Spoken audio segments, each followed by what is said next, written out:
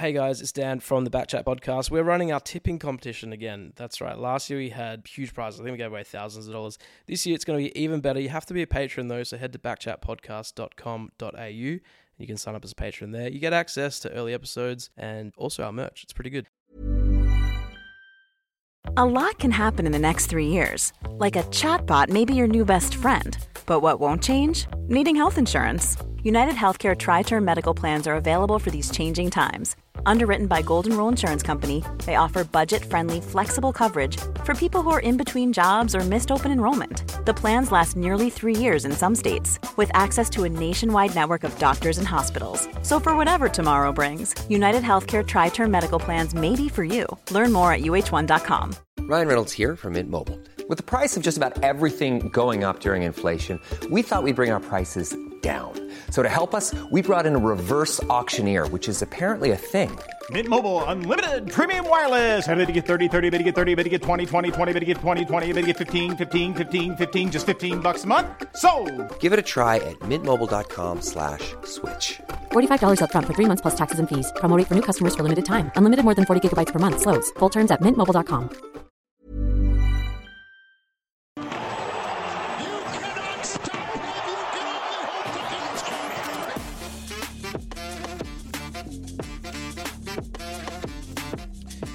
Well, here we are. You know what you're listening to. It's the Backchat Basketball Show. You might be watching on YouTube, on Backchat Studios YouTube channel.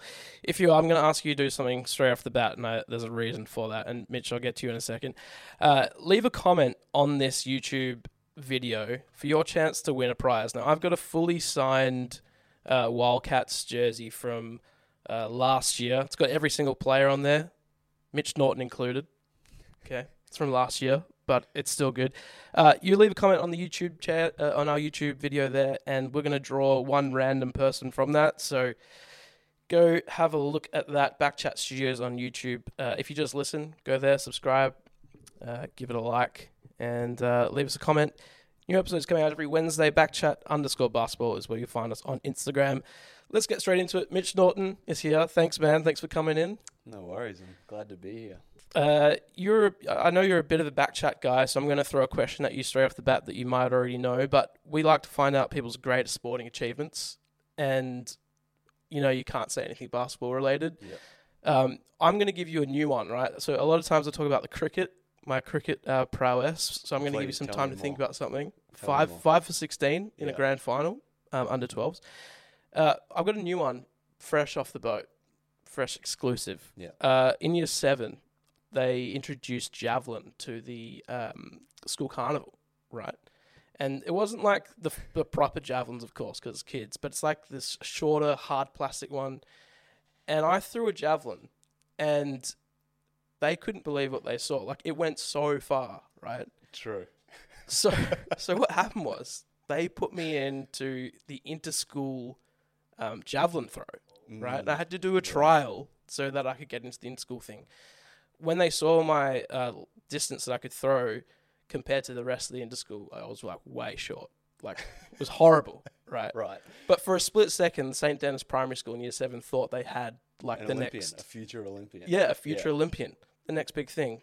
Wasn't to be. So for a moment, I was like potentially a javelin guy. Yeah. Olympian. That's impressive. Thank you. Thank you very much.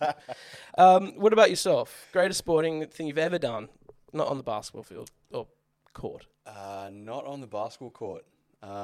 Year 5, Mm-hmm. I represented Queensland for athletics. Yep. So I was a 100-meter specialist. Nice. In the relay at Nationals, we won the gold medal.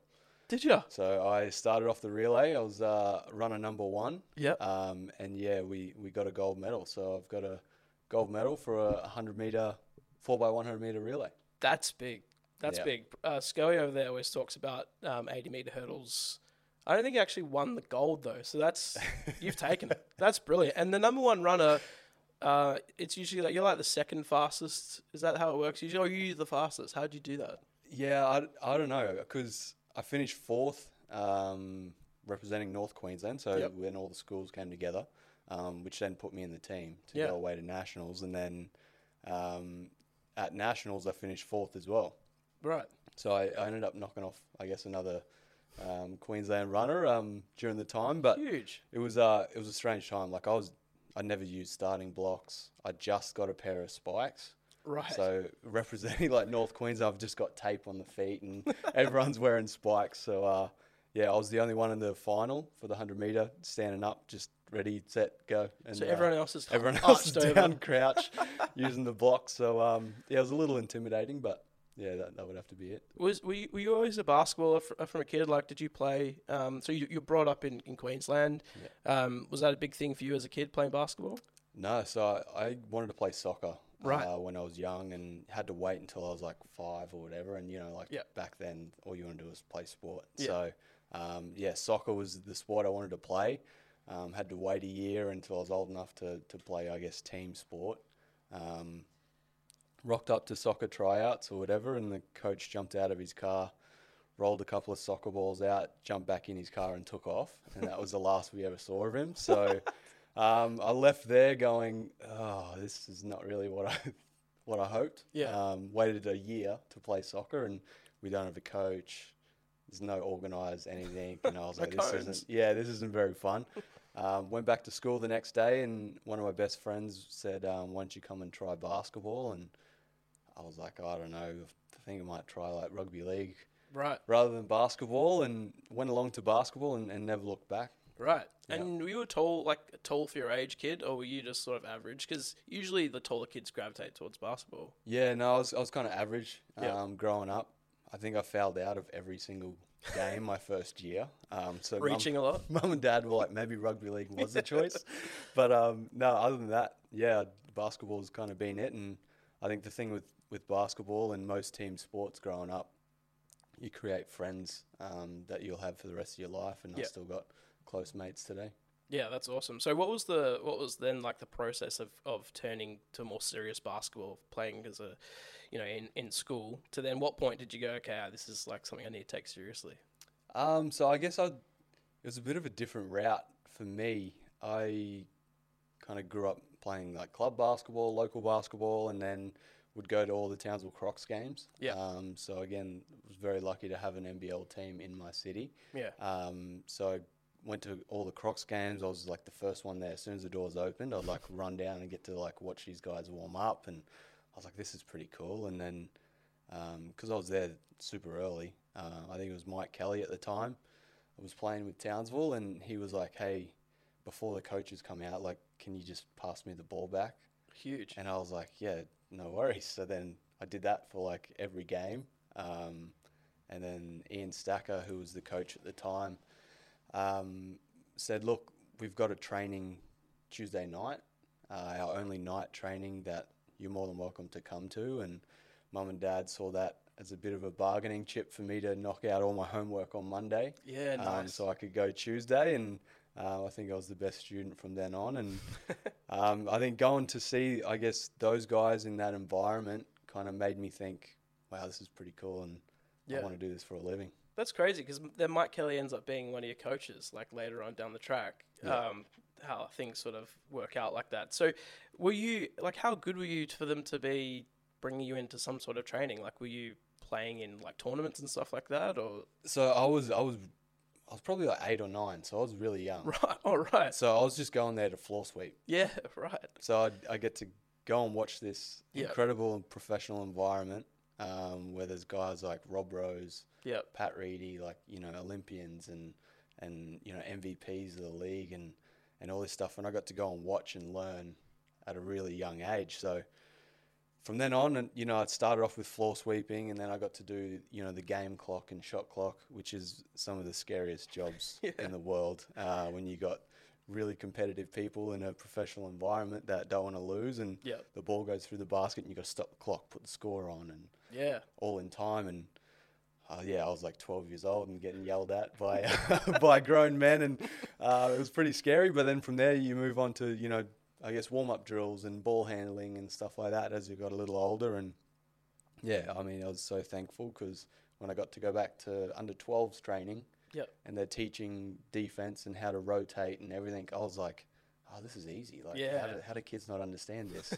But I was obviously getting to learn from a pretty elite That's level. awesome. So you just sort of embedded in it from a young age, and that's how you grew. That's really cool. So then, at what point did you know that you could be professional? Like, what was that moment like? So I think that probably didn't really click until I got to go away, represent Queensland at a couple of national championships, and perform pretty well. Although our team wasn't loaded with talent, I thought we just played really hard, and I was putting up some pretty good numbers at the time. So from there, I guess we got to go to junior Australian camps and things like that. And when I made the under-17 World Cup team, that was probably the moment where I thought, all right, things are kind of moving in the right direction. Yeah. So how, like, at that age, 17, you're having to try and look at, I don't know, getting a job and stuff like that. So how do you balance trying to pursue professional sport as well as, knowing what to do after school? Yeah. So I mean, that was tough. I was kind of lucky because in Queensland we finished high school when we were 17. Right. Yeah, 17. Yes. So at that time, all I was doing was school and basketball, and I happened to miss a fair chunk of school just with camps and world champs and stuff like that for under 17. So it was tough trying to juggle all of that. But then I received a scholarship to go to the Australian Institute of Sport, where I was going to finish school and then move down to Canberra. So it kind of all worked out quite nicely. So you have an opportunity to play at the World Champs, but you broke your foot, right? What was that sort of like, knowing you're so close to something like that, and then sort of out of your control, an injury like that popping up? Yeah, so I think that was a really tough injury to handle. You go away with the under-19 team. I was bottom age, so a lot of the people that you're living with at the AIS, like the point of the AIS is to win medals on a world stage. And, to get everyone there young enough and live together and create those friendships and bonds and everything to hold you in good stead moving forward. So to go away, do all the pre-world stuff and be playing really well, end up kind of cracking my way into the starting point guard spot there. And then one of the last practice games before the Worlds, broke a bone in my foot. So how'd you do that? Was it like it was someone's foot or something? Or? Yeah, someone just kind of like stood on my foot and I went to dive for a ball and it just... Did you know straight away? Not straight away. I kind of, it didn't feel great. And then walking off, I was like, it's pretty sore. And I didn't want to try and give too much away to the medical staff. And but when I took my shoe off, it blew up straight away and we could kind of tell that something wasn't right. But leaving the floor, kind of got carried off and put into the back of like this ambulance. And the ambulance in Latvia, not exactly great. So we had no idea what they were saying, but the doc was with me. So I'm like laying on the back of this bed in the ambulance and he's like flying through traffic and I'm like half rolling off the bed and we don't know where we're going. We don't know what's happening, and then eventually get to the hospital and find out the x-ray and that it was a break. And probably one of the toughest conversations I've had or anything was trying to explain to my teammates that, I've been living with you guys for 6 months and, you have done so much for me. Moving away from home for the first time as well. So, like, a lot of these guys taught me how to do, a lot of the stuff that you do on a day-to-day basis. And, so it was tough to stand up in front of them and say that, I'm going to have to miss out on the World Cup. That's brutal. The last time I played basketball, I went up, I put up a shot and landed on someone's foot and turned my ankle and broke my ankle. And you take the shoe off and it was so big and it was brutal, like so blue. And going to the hospital, and the only thing that made it better were these like little, I can't remember what the tablets were, but all of a sudden like the pain just dissolved. But it's so, I don't know, I did my ankle that many times playing just C grade, at Loftus, and it's such a debilitating thing. Like, it's still sore for me now. I never rehabbed it properly, but ankles and basketball, it's just the story of my short casual basketball career. So 2011, you get to play for the Crocs, which is pretty cool that you got to watch them and grow up with them as a kid, play for the team. Do you remember getting the call up and how that went to say that you'd be playing? Yeah, so I broke my foot at Under-19 Worlds. Got to stay there for the tournament.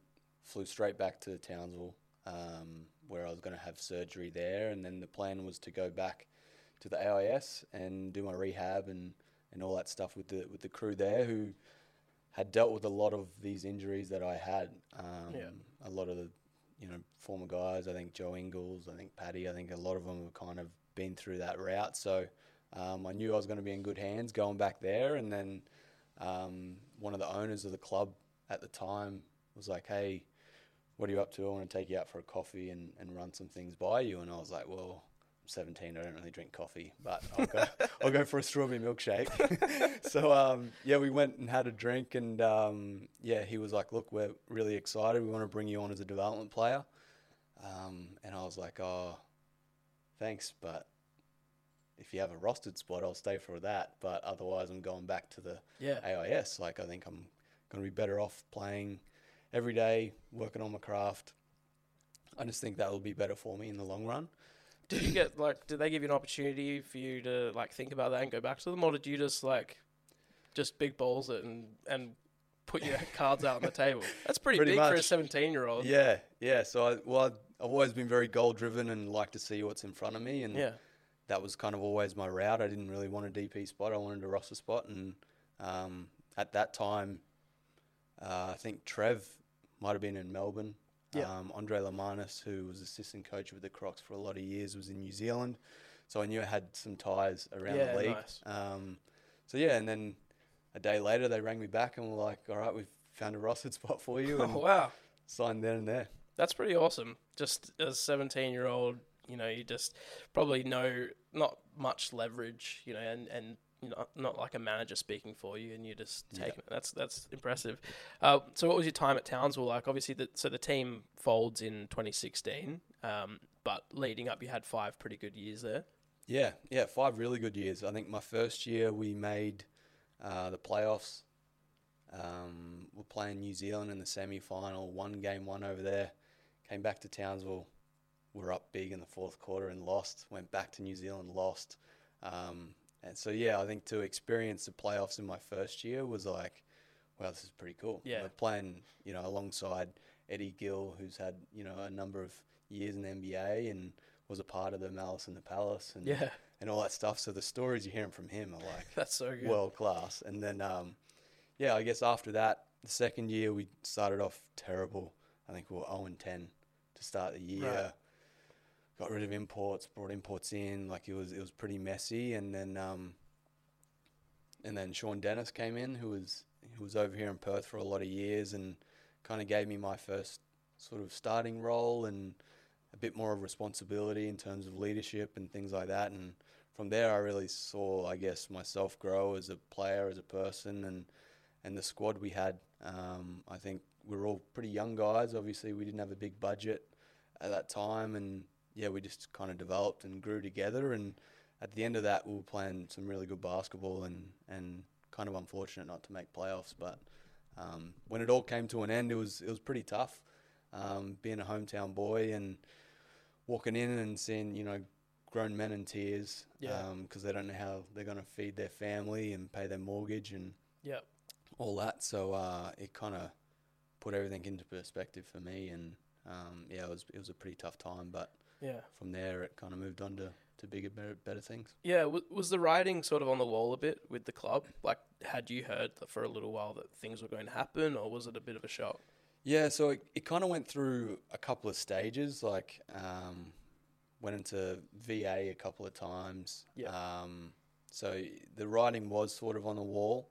How I found out the last time and final time, I guess, the club was done, I was in New Zealand playing in the league over there. Yeah. And Nick Kay was obviously on the team for that last year as well. So we're both over there playing same team. And I think Nick had just got a contract extension come through. So he was pretty happy. And then 24 hours later, he's like, oh, I don't think the Crocs are around. And I was like, what do you mean? You just signed. I haven't heard anything. And then they get a phone call a couple minutes later. And I was like, wow. There you go. It was tough. You and Nick seem to follow each other around. So he plays at the Crocsat last year. Then you both go to Illawarra for 2 years, and then you both go to the Wildcats. Was that planned at all, or like I don't know? Were you a package when those sorts of things happen? Yeah, it was weird. Obviously, when Nick came to Townsville, we created a pretty good bond and like a Shaq and Kobe situation. Yeah, almost very close. Yeah, and then. When they folded, obviously Sean Dennis was really good friends with Rob Beveridge at the time, and they coached together for a lot of years. And I think they could kind of see the little combo we had. Yeah. So it made sense for us to pack up and move to Wollongong together. And then we lived together, played a couple of seasons in New Zealand together. And then when the decision came to move to Perth, I was the first one to decide. So he followed you. Yeah, so there was a lot of stressful conversations had on the couch, and yeah, we just bounced ideas off each other, and I think we both made the right move, and they were both for different reasons. Like you know, he wanted to come and learn from Matt Nielsen and you know the greats and Wags and things like that, and I wanted to learn from Damo. So we both kind of had the same, I guess, thought processes, and it was cool how it all worked out. And so you played 2 years in Illawarra, and in your final year there, you play against the Wildcats in the grand final series, and you lose that. Are you at that point? Did you know what you were doing, or was that completely in the off season that you made that call to go to the Wildcats? Yeah, it was completely in the off season. So we lost to Perth in the grand final, and then we had the Commonwealth Games. And then after that gold medal game, 12 o'clock that night, free agency opened. Right. So everyone's out having a good time. Yeah. And 12 o'clock hits and people start calling, people start getting dragged away to have conversations and things like that. So it was a really strange situation. Because people were inebriated at the time and making decisions. Exactly. That's great. Exactly. So, no, it was, definitely one of the best decisions I've ever made. So, let's talk about the Wildcats then. So, 2018, you come in, and before the season even starts, you get to go play in the US, right? Against the Utah Jazz, and what was the other team? Denver? Yeah. You're in the starting lineup against the Utah Jazz. Like, that's pretty surreal, right? What's that like? Crazy. Like, yeah. I think it might have been the second game I ever had a Wildcats jersey on, and we're playing against Utah. Like that is insane. Yeah. You're on the same floor that MJ's played on. Like all these crazy things have happened. So, excuse me. Yeah. But to like be in that arena was unbelievable. Like the floor spacing, the people in the crowd, all that is crazy. Yeah. And I remember, I think Greg Heyer and I were the first ones to walk out on the floor for warm-up. And Rudy Gobert is there standing doing his hook shots on our basket. And we're both standing there like, you should go tell him to just like move. And we were both standing there just watching him. And it wasn't until one of the assistants were like, all right, we'll go down the other end now. And I remember the last thing after our team chat, we run out. Trevor Gleason's like, Mitch, you got Donovan Mitchell. Make sure he doesn't go past you. Oh, gee. And I was like, wow, that's... I laughed. And then I was like, oh, no, he's serious. Like, this is actually really happening. So the game itself was not pretty. No.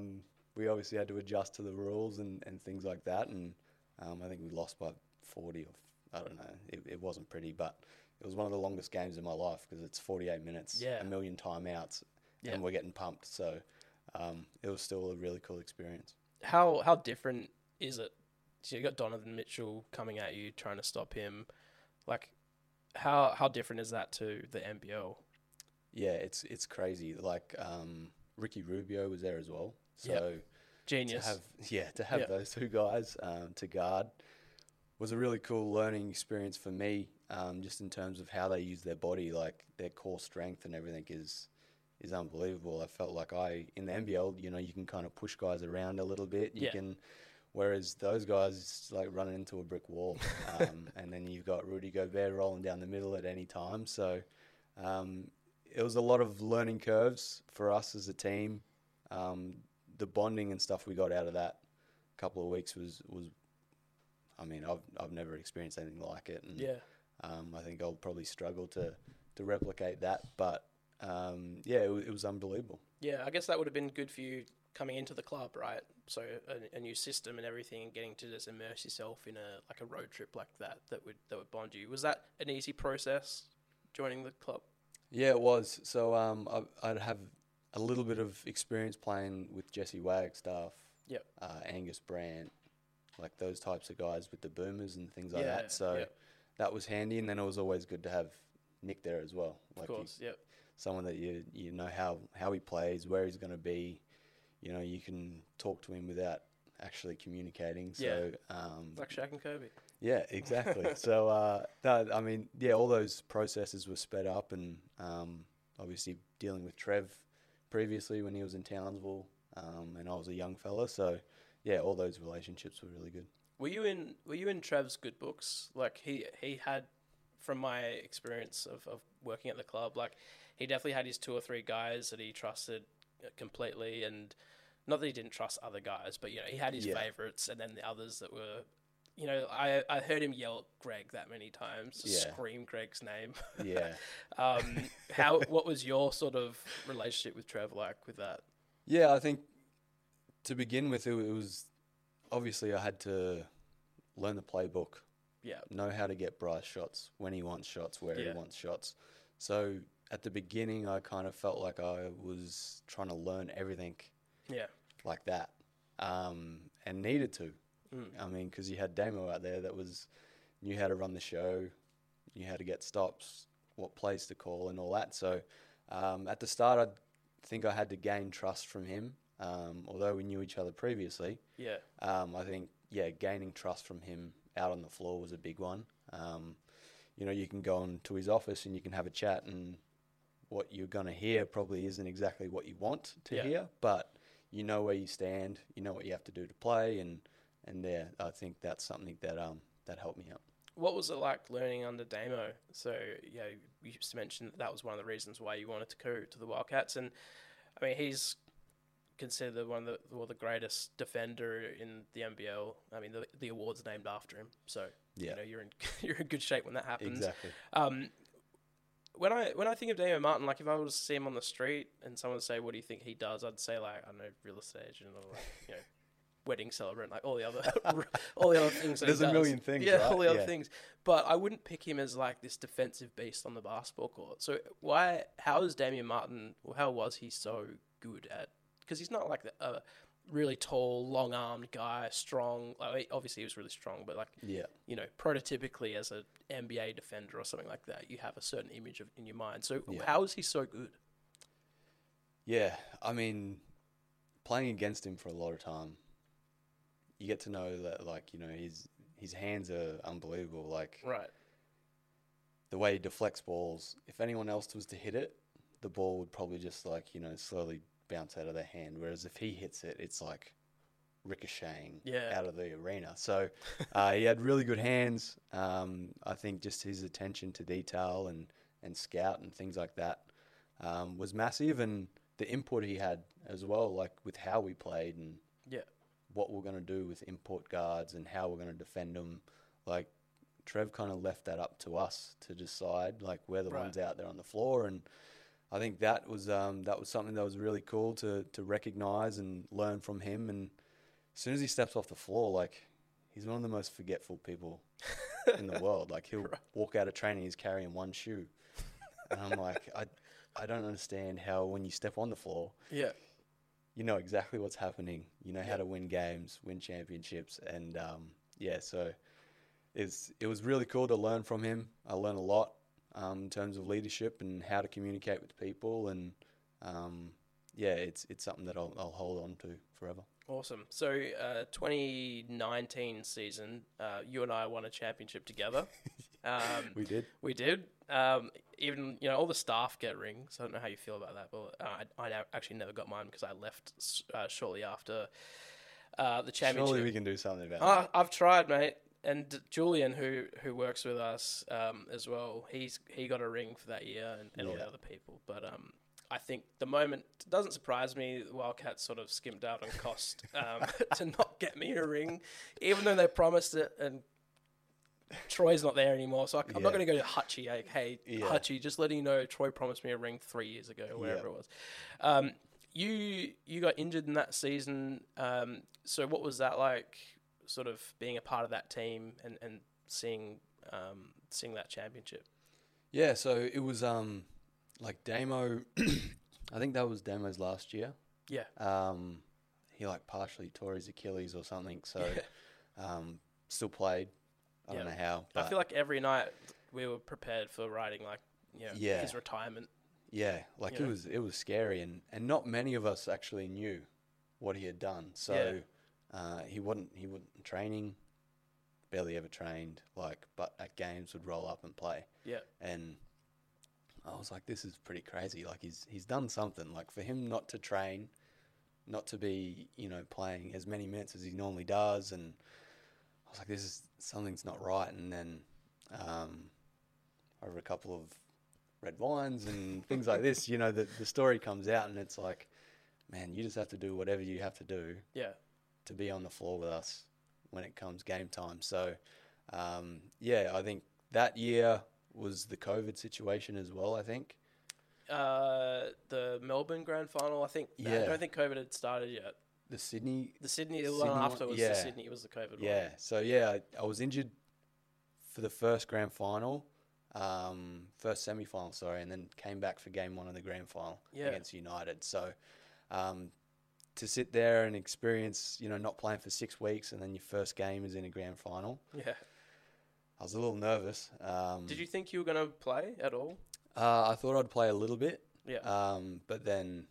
once I was out there and things were going well, Trev just kind of let it roll and away we went. That's a nice little wrinkle for Trev to have for when they're scouting, not knowing if you're going to be at your full strength or not. Like it's a nice thing to be, oh shit, Mitch is coming at us. Yeah. So that was awesome. Any good stories or memories from the celebrations of that championship? I know you guys celebrated at a cricket club in some random suburb. Well, just so you know, the staff, we went to, we rolled into Crown and had a party at Crown. Oh yeah, we know. Yeah, we know. I don't think we were too happy about that, but it was a pretty cool series. Like we won game 1, went to Melbourne, lost game 2, came back home for game 3, and won by a pretty big margin. And it was a really weird feeling walking into, I think it was Hisense then Arena or John Cain Arena for game 4. Had this feeling that we just knew it was going to happen. Yeah. It was so weird. I don't know how to explain it, and I've never felt it ever again. But before we ran on the floor, Bryce, he's not really a big speaker in a team environment and things like that, and he pulled us in before we ran out, and I probably can't repeat what he said, but everyone left that huddle with goosebumps. Shit. And we walk out to game 4 and won game 4 in an incredible game with Tariko White going crazy. Yeah. After that, Tom Jervis was just came out of the blue and just dominated that game. Yeah, he was unbelievable. Everyone played a really big part. Greg had massive plays in that game as well. So to finish it and to win, when that final siren went, it was it was a feeling that I'll never forget and haven't experienced since. Although winning 2, the second one was a little different. But it was so cool to have my brother there, my fiance there in the crowd in Melbourne, and to experience that with them. Yeah, it's pretty special. So then next year COVID hits, so the season's pretty weird. It'll be one of the weirdest seasons ever. So I think it starts normal. You're playing normal crowds and stuff like that, and then around January, February, it would have been roughly. Crowds start to be taken out of games, and you're playing. Did you guys do a bubble? Any sort of? Not that year. So that year, the crowd stopped in the grand final series. That's right. So I think you played in front of a crowd in Perth and then went to Sydney and then there was no crowd. Yeah. So I think... No, game 1 was in Sydney. Right. So we played game 1 in Sydney in front of a full crowd. Yeah. Won game 1, came back for game 2. We're sitting in the locker room at shoot around and everyone's getting notifications like the Formula One in Melbourne have banned crowds. Yes. And we're like, oh, that's weird. And then we're getting messages from the Players Association saying crowds are going to happen. This is, protocols are going to be in play. They're going to be nowhere near you guys. Yeah. Just so Perth can get fans into the arena, like pretty important part of the Red Army. Yeah, of course. So that happened, and then everyone goes home, has a nap, whatever, wake up, come back in to do pre-game stuff. No crowd. Yeah. And I was like, this is really strange. Like, friends and family were allowed, so I think there might have only been 20 to 30 people in RAC Arena for Game 2 of a grand final, and it was one of the strangest games I've ever been a part of. Yeah. It was like I was back in Townsville playing local comp on a Tuesday night. Like, someone would score, and it's like, woo, yes. Like, it was so strange. Like, you could hear all the play calls, and at that stage of the season, you have a really good, I guess, feel of what the plays are, when they're going to run them, who they're for, but you can hear them clear as day. Like, the coach is yelling them out. So it was a really strange game. We ended up losing that and then going back to Sydney for Game 3, which is the final game of that series, before it all got shut down. And Damien Martin plays his last ever basketball game in front of an empty arena in Sydney. So we won that game and came back, and then it was a bit of a roller coaster from there. How I was thinking about that, because basketball is one of those interesting sports where, every sport, obviously a lot of communication happens on a footy field, a lot of communication, but on a footy field, like the full back can't hear what the full forward's saying from, on the same team. But on a basketball court, you hear like every play call, like you said. So is it easier to like know what they're going to do than when in that situation, when there's a crowd, obviously not be able to hear everything. So is that some sort of advantage or disadvantage, I guess, in the same way? It's hard to say. Like, I guess because you can hear it, you know it's coming. But at the same time, I mean, you've played them, I guess, 4 times sometimes during the regular season already. Yeah. You've already played them in the grand final. So plus you've got scouts. Yeah. You've got iPads with every play they run. How many times they run them, who, what players' tendencies are and everything like that. So I think for the most part, I think it's the players' tendencies, I think, is the biggest one. So which is tough to obviously pick up on the fly. But, it was really strange. And, I mean, they knew exactly what we were running as well. So did you have to change any play calls to try and hide what you're going to do? And they could hear it, or you just like, fuck it, we're just gonna play it. Yeah, that's good. Yeah. So then you win that championship. So that was so strange. Basically, the league decided who won the championship based on the current standing of the series. So you guys were up 2-1. Yeah. At any point, like, did you think it was just going to be a no result situation, or? So I'm not. Before big games, I get nervous. During the games, not so much, because I feel like you have some input into what's going to happen. Sitting there in that room at Bendat, when they're about to announce who's going to win the championship, if there's going to be a result, what's going to happen, I was, oh my God, I felt sick. Shitting yourself, absolutely sick. Like, I had no idea what was going to happen. The press conference starts, everyone's sitting there, hanging on to every word. Yeah. That they're saying, and then when it's announced, like, it was a weird feeling. Like, do we think we deserved it? Yeah, 100%. Yeah.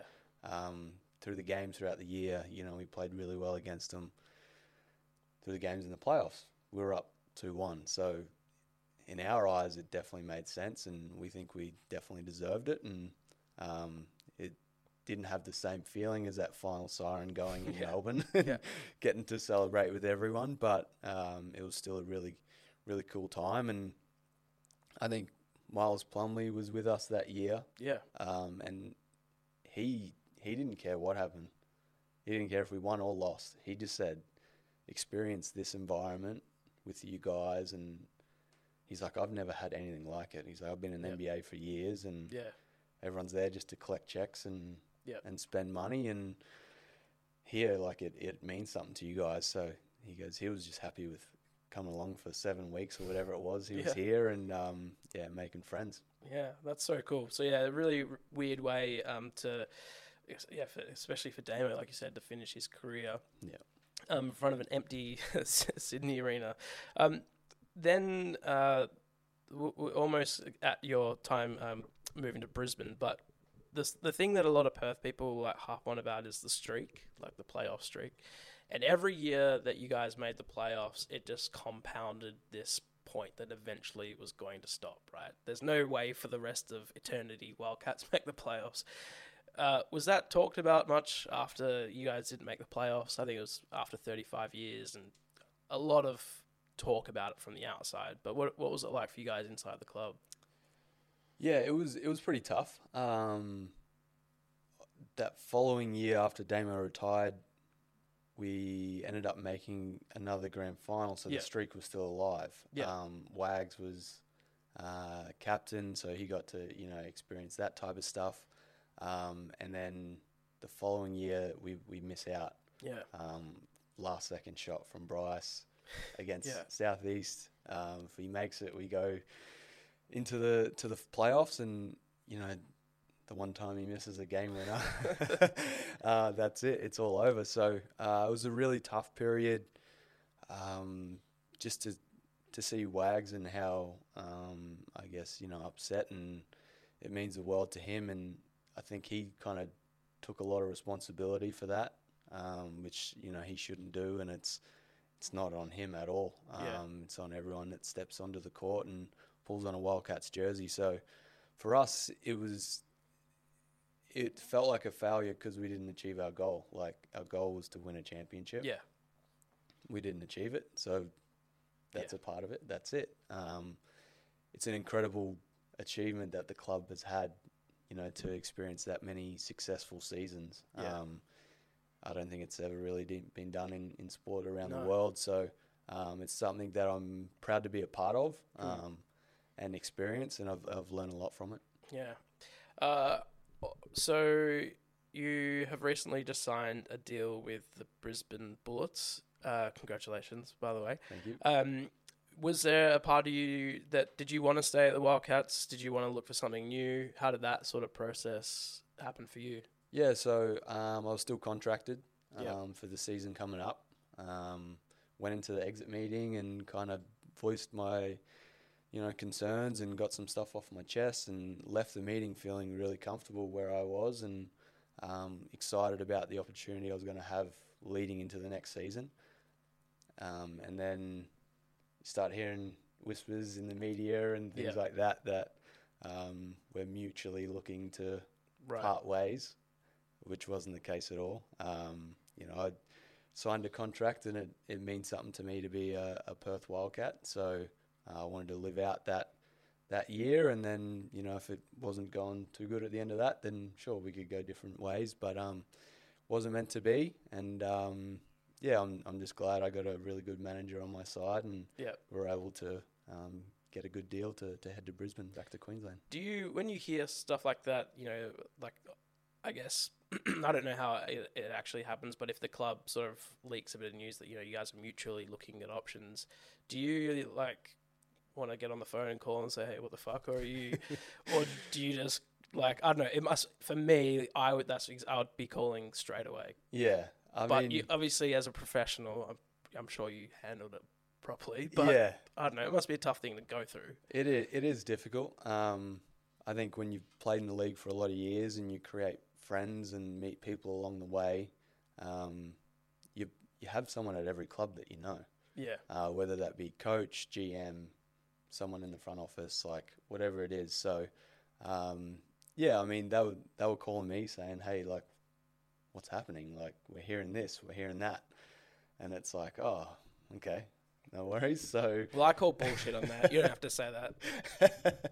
So, so it's good to obviously have people in other clubs that will give you a heads up when things aren't going to play. But, when I found out and things weren't looking too great for me to stay here. I'm glad that Craig Hutchinson gave me a call. He was one of the only guys at the club that picked up the phone during that time and said, hey, like, what's happening? Like, I want to help you out as best I can. Let's talk. So I'm very thankful for him, someone that's cops a lot of heat in the media. Oh, yeah, big time. And, I mean, it means a lot. We still got a really good relationship. We're going to catch up when we're in Brizzy and have coffee and things like that. So very thankful. Drink coffee now? I drink big coffee drinker now. Okay. So, so it's good to have, I guess, a friendship like that. And, we'll be close for a long time. Awesome. I'll give you a couple more questions from people on Instagram that have left us some questions. First one actually from me. Are you going to take the smoker over to... I know you're a big smoker guy. I've been seeing you on Instagram. Is that like a random thing that's come about, or I don't know, you've been watching Netflix series about... Yeah, no, I don't know. It kind of just come about. Yeah, nice. I got a lot of people sending me things that like playing golf, smoking meat, all things that come about when you turn 30. Right. So I only just turned 30. So maybe it is true, but I'm just trying to have a dabble. But that's definitely coming to Brisbane because Aaron Baines is big into his smoking. He would too, know so as well. Yeah, he would know spending time over there. All right, first question: if the Crocs hadn't folded when they did, would have they gone on to win an NBL championship? It's a great question. I would like to have hoped so, but realistically, I think having a good run in playoffs was probably something that was definitely achievable for that young group coming through, And this last one here, should there be a second NBL team at Perth? That's a good question. A lot of talk of expansion at the moment. Obviously, Tassie's been really successful. Yeah. Were you thinking about going to Tassie at one point? Yeah, I was. After the grand final against United that we lost, I was off contract and Jacob Chance had just gone there. Scott Roth had just gone there. So it was close. Bit of whining and dining, bring you over to Tassie. Yeah. So, second NBL team, or if not, like an expansion somewhere you think deserves a club? Yeah. Freo would be interesting.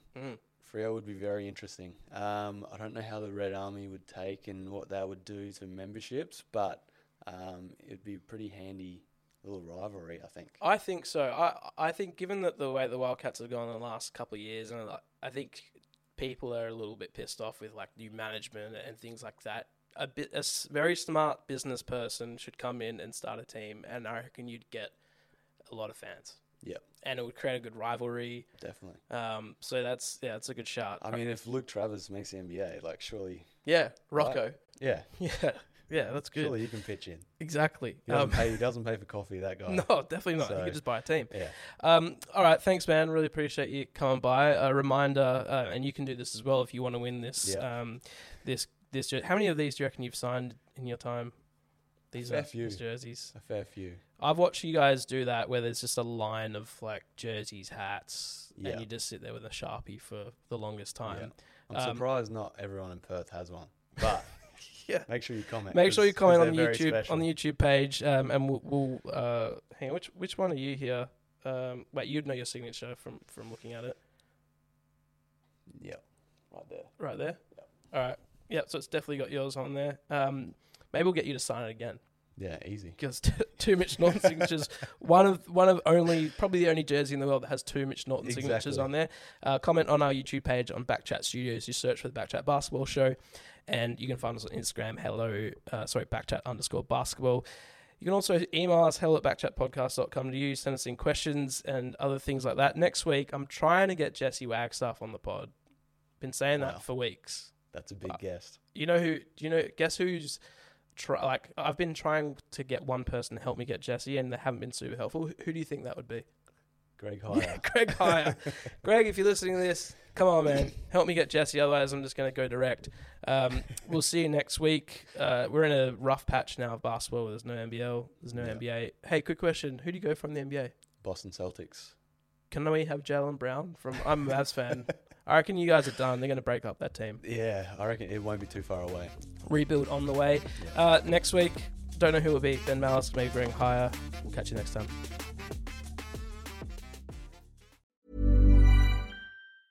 Tired of ads barging into your favorite news podcasts? Good news. Ad-free listening is available on Amazon Music for all the music plus top podcasts included with your Prime membership.